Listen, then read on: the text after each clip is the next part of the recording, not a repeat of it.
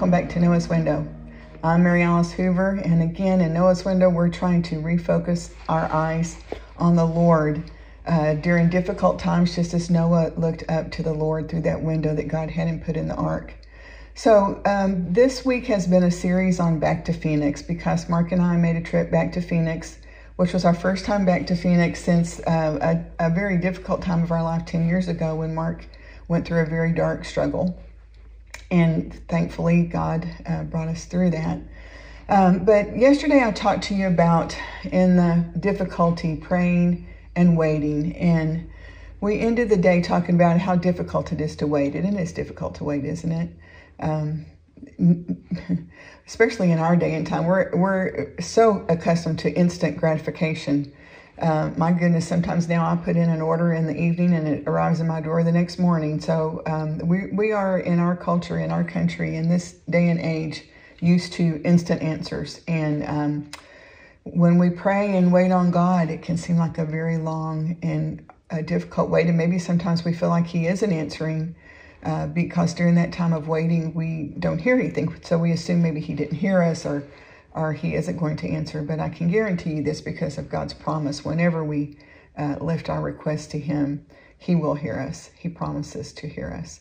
So as I mentioned yesterday, when it was very, very difficult and I was feeling very much alone, and when my person who always gives me leadership and answers was incapacitated, and I found myself in a very new and difficult role, and all I knew to do was pray. I had no other resource. And so I prayed and I prayed and I prayed and I prayed, and I waited and waited and waited, and it seemed like answers were not coming. We were in Phoenix I was revisiting the calendar for about 2 weeks, pretty close, and during that time, we heard very little from anyone. There was a dear friend in Atlanta who reached out to me a couple of times and just checking on me, and we had very brief exchanges. At that point, I didn't know her very well, and I was trying to be careful not to overburden other people, so anyway, January 3rd came. I was looking at the calendar again. It was the first day back after the long holiday. Most people got back to their offices and to their emails, and found apparently my messages and my phone calls. And so suddenly on January 3rd, I had a multitude of responses. And among them was my new, very dear friend who said, I think you need to come back to Atlanta. And so we spent the next 24 hours or so packing everything up and getting ready to fly from Phoenix to Atlanta, where as God was laying the plans out, He had some very special people ready to meet with Him and help both of us, but particularly to help Mark. And so God had it all planned out. But we were coming out of that season of waiting. So one of the things that happened during that season, where I remember Mark many times during those days weeping and asking me, why are we here? What are we going to do? And all I could say is, I don't know. I believe God brought us here. I don't know exactly why, but all we can do right now is wait. And so when the phone started ringing on January 3rd, it was a very exciting time. But previous to that, one of the things I mentioned to you yesterday is Mark kept asking me for scriptures, and I think he's told this story before, but there was one night that I stayed up and just searched through the scriptures and made him a list of things that I thought would minister to him. And he actually did a series based on those scriptures called Intensive Care some months later after we got home. And I think one of the reasons that actually turned into a sermon series is I back then I would meet with ladies who would call in and wanted to talk with someone. And I kept, because Mark shared his story so openly, we began hearing many people who came to us and expressed their desperation of their journey through anxiety as similar to Mark's. And so very often I would pull up that list and share with them the same scriptures that I shared with Mark, because they seemed to minister to him. And so that's one of the days I was mentioning that to Mark. I said, I keep printing those scriptures off and handing them out to people. He said, I think that would work for a sermon series. So if you're interested in those scriptures, you can check out the sermon series, Intensive Care. And I think more recently he might have revisited it in another series. I can't remember the name of the series, but I think the message name was 911. But in any event, I want to share with you today one of those scriptures. And before I read it to you, I want to give you a little context. Remember, it's so important when you're looking at the scripture to know the context. Who's talking? Who are they talking to? What's the situation? So I'm going to read to you a couple of verses from the book of Psalms. And the book of Psalms is a book of poetry and what we might equate with hymns. We still sing many of the Psalms on praise courses, but contained within those, besides just lyrics to songs, within those you will see historical narrative and prophecy, and there's so many things built into that. And most of the songs were written by David, but there are other people who also contributed to the Psalms. So having said that, Psalm chapter 18 is a Psalm of David, and it was a psalm that he wrote in a particular time. It was a time when he was being chased down by King Saul. Now, David had been anointed. God had sent Samuel to anoint him as king, but he didn't assume the throne right away. And Saul, who was the sitting king, although God had left him at this point, chased after David because he felt threatened by him, although David had never done anything to threaten Saul.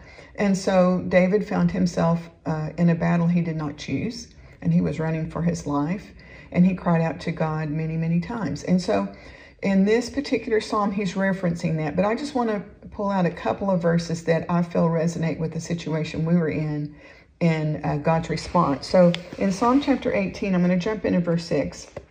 And again, this is David talking. And he says, "But in my distress, I cried out to the Lord. Yes, I prayed to my God for help. He heard me from his sanctuary. My cry to him reached his ears."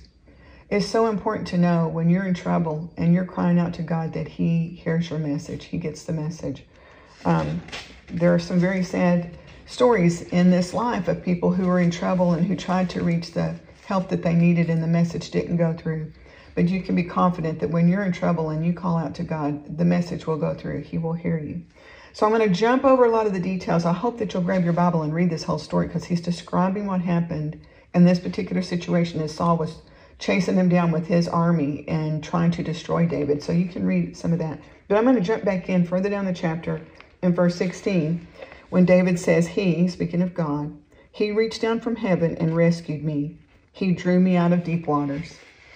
Now, in our particular case, when those phone calls came and we went back to Atlanta, God had prepared some people that were very much going to help Mark. Now, I won't say that it was a switch that was flipped and everything went from very, very dark to very, very light, because that wasn't the case. It was still a journey. And I will tell you, as he began to get better, what I discovered in this journey was he would have windows where he would seem normal almost every day there for a while. In the afternoon, which seemed to be his best time, we would suddenly be able to engage in conversation and he seemed normal again. But then that window would close.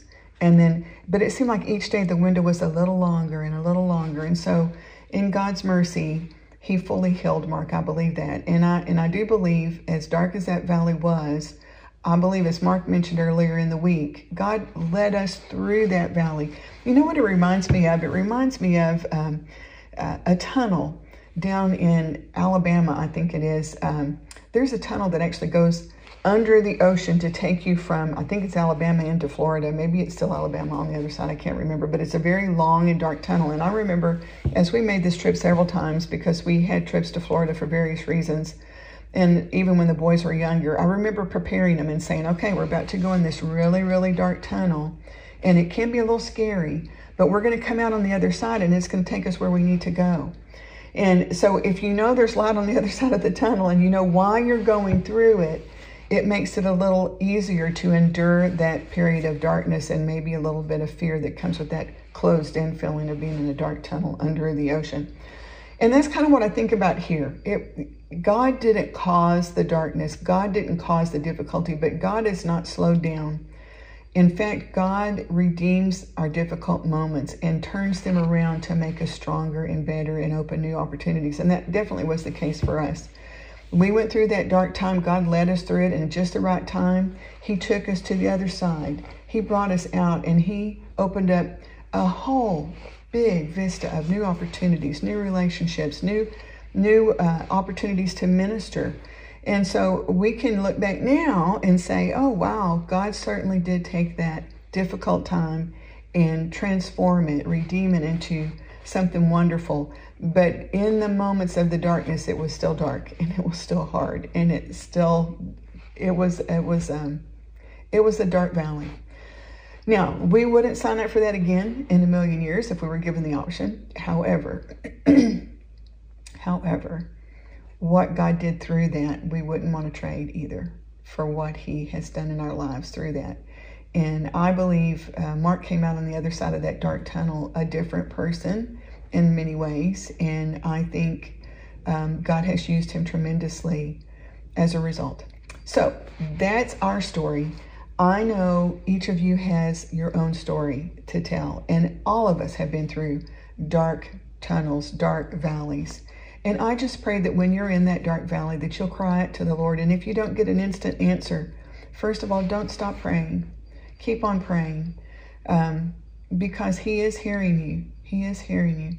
And then be patient in the waiting and trust him in the waiting. You know, if we got an instant answer, there wouldn't be any reason to trust. It's while we're waiting that we must trust, because we can't see. You have to trust when you can't see. And so trust him when you're in the waiting. And then look for that victory, because it's coming. And I pray that blesses your heart today. It was quite a journey for us to go back down there and to see the places and revisit some things. Some places were no longer open, and 10 years is a long time. That was the other thing that was interesting to just take in 10 years, what God has done in 10 years and how much has changed in 10 years. And we just give him all the glory for what he's done. So I hope that blesses your heart today. He hears you. Hang on. Keep waiting. Keep trusting. He will answer. He will reach down and rescue you and take you through to the other side of that tunnel. I'm confident that he will. So let's have a word of prayer this morning. Oh, Father, how thankful we are that in the darkness you're with us, in those difficult days where we are struggling to just function because we don't know which direction to go or how to go forward. We don't see any of the answers. Father, thank you for being there with us, for your presence, for your power when we are so weak. Thank you, Lord, for all that you do for us. And for each and every person that's watching or listening today who's in a dark valley, I just pray that your presence would be very real to them, and that you would give them the faith and the courage to keep on looking towards you and reaching out to you and waiting for you to answer in your time, in your perfect timing. And we're going to thank you for all that you have done and all that you are doing right now and all that you're going to do. And we're just going to give you all the glory and the praise, because you deserve it. And we are so thankful. And we ask all these things in Jesus' name. Amen. Well, I hope you've maybe found a nugget or two this week that will be a blessing to you. And we will look forward to getting back with you again next week here on Noah's Window. God bless.